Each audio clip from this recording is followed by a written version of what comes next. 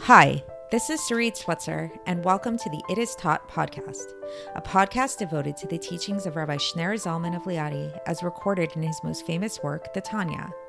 My hope for this show is to make these teachings accessible and relatable to the average person, regardless of prior Jewish education or affiliation. The episodes follow the prescribed daily study portions and are meant to serve as practical lessons in how to live your life as your true self and develop an authentic and powerful relationship with your Creator. I have personally experienced the effects the study of this work has had on me, and I'm excited to share what I can of this knowledge with you. So please join me on this journey of learning, self-growth, and connection with your source. Hi, and welcome to the It Is Taught podcast. This is episode 474 for the 18th of Adar in a regular year. There's a story that is told, and I may have even retold this story on the podcast here in the past. I'm not 100% sure. But anyhow, the story goes that there was once a man that went to visit a very wise sage in China, and he asked the sage to teach him some of his wisdom. And the sage took a look at this man, and he paused for a moment, and then he said, "Okay, sure, I can teach you some of my wisdom, but first I would like to know, would you like to join me for a cup of tea?" And so the man, wanting to be polite and go along with whatever the sage wanted to do, said, "Sure, I can join you for a cup of tea." So the sage took the man into the kitchen with him and prepared a pot of tea, and then started pouring the tea into one of the cups. And as the cup began to fill, it started to fill up fairly quickly. And the man said, okay, that's enough. I don't want that much tea. But the sage kept pouring, and he was pouring and pouring until the cup totally became full to the brim. At which point the man said, stop. And the sage kept pouring, and he kept pouring until the tea actually overflowed over the cup. Until eventually, the man said to the sage, stop. You can't pour tea into a full cup. What are you doing? And then the sage stopped finally, and he looked at the man and he said, exactly. He said, that's your first lesson. So what was this about? What was this lesson there to teach the man? The lesson was that in order to learn a great amount of wisdom, then you need to empty your mind first of any other preconceived notions that you might have. A lot of times we come into different situations with our ego, with our preconceived notions, with different things we think we know. We feel so confident in what it is that we think we know that it's hard for us sometimes to retain or to take in anything new. There's a similar story to this actually in Judaism with a famous sage, Rav Zera from the Talmud, who fasted 100 days in order to help him forget the Babylonian Talmud before he left Babylon to live in the land of Israel, so he could now study the Jerusalem Talmud. So what's this about? Why would he want to do this? So the understanding was that the Jerusalem Talmud was on a much higher level than the Babylonian Talmud, and he understood that in order to understand this new wisdom, he had to forget all of the old wisdom that he had before. So that's kind of an extreme example. And, I wouldn't advise any of us to go about trying to forget all the knowledge that we have, or particularly the Torah knowledge that we've gained over time.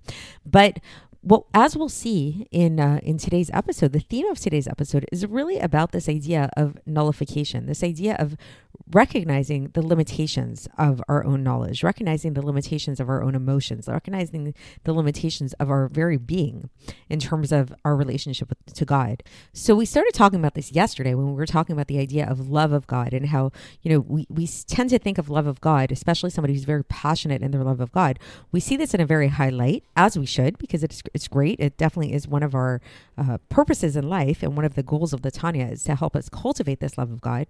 At the same time, we need to have this recognition that love, even of God, and even coming from a very great tzaddik, is by nature limited, because because the person who is loving is limited by their own emotions, limited by their own subjective feelings. And by virtue of the fact that we say that this person loves God, we're saying that there is a person and then there's God. There's two separate entities. Versus if we're trying to really tap into this state of true godliness, which what is godliness? Godliness is exclusivity. There is only one reality, and that one reality is godliness. There's nothing that has any substantial existence apart from him. Everything is as if not and nothing in comparison to him.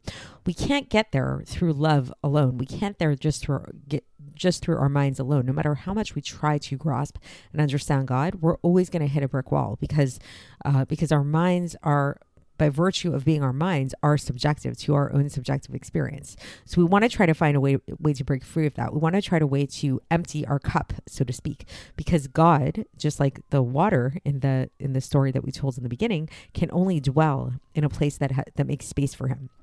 So that's going to be the theme of today's Tanya. For context, again, we're still in the middle of chapter 35, and let's get into the text and see how the Alter Rebbe breaks this down, and we can discuss more as we go.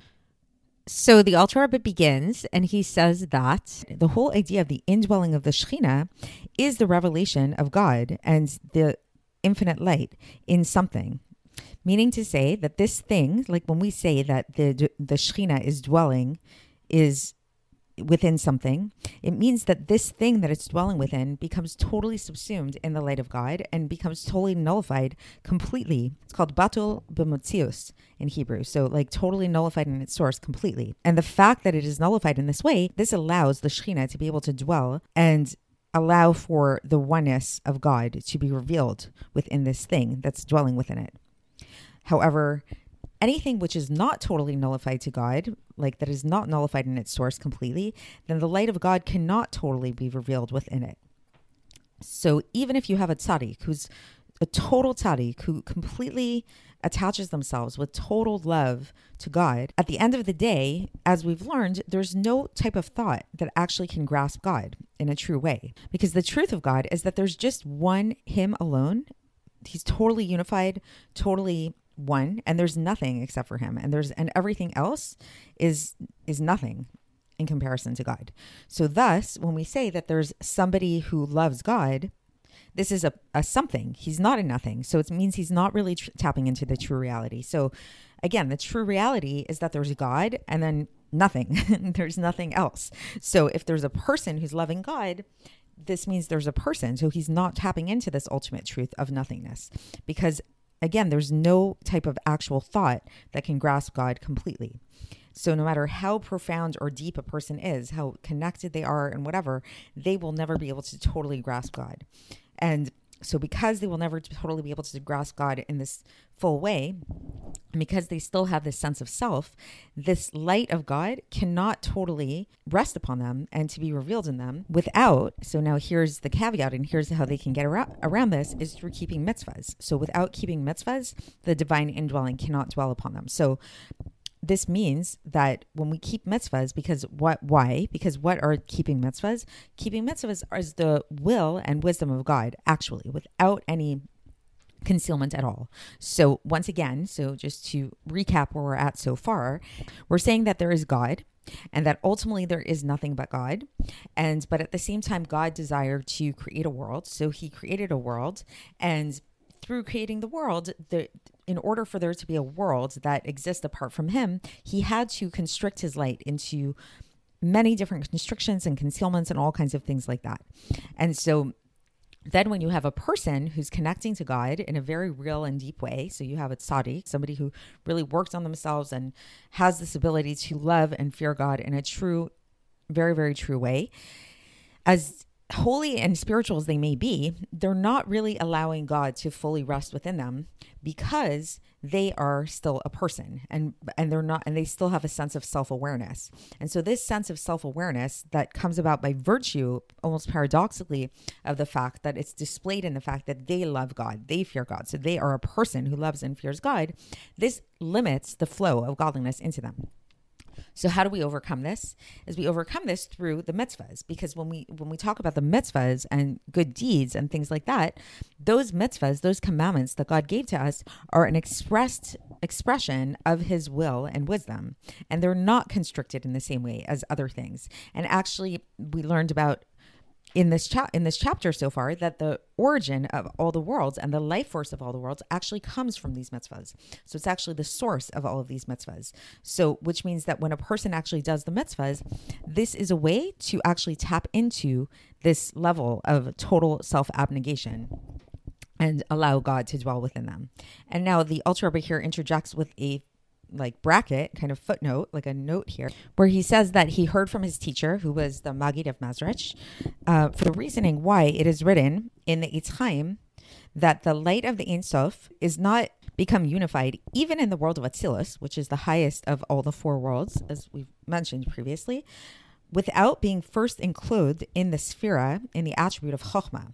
The Ein Sof, meaning literally translating as the infinite, an allusion to God, which is ultimately the ultimate level of God, the highest level of God when we talk about God, is that the true reality of God is that he alone exists and there's nothing aside from him.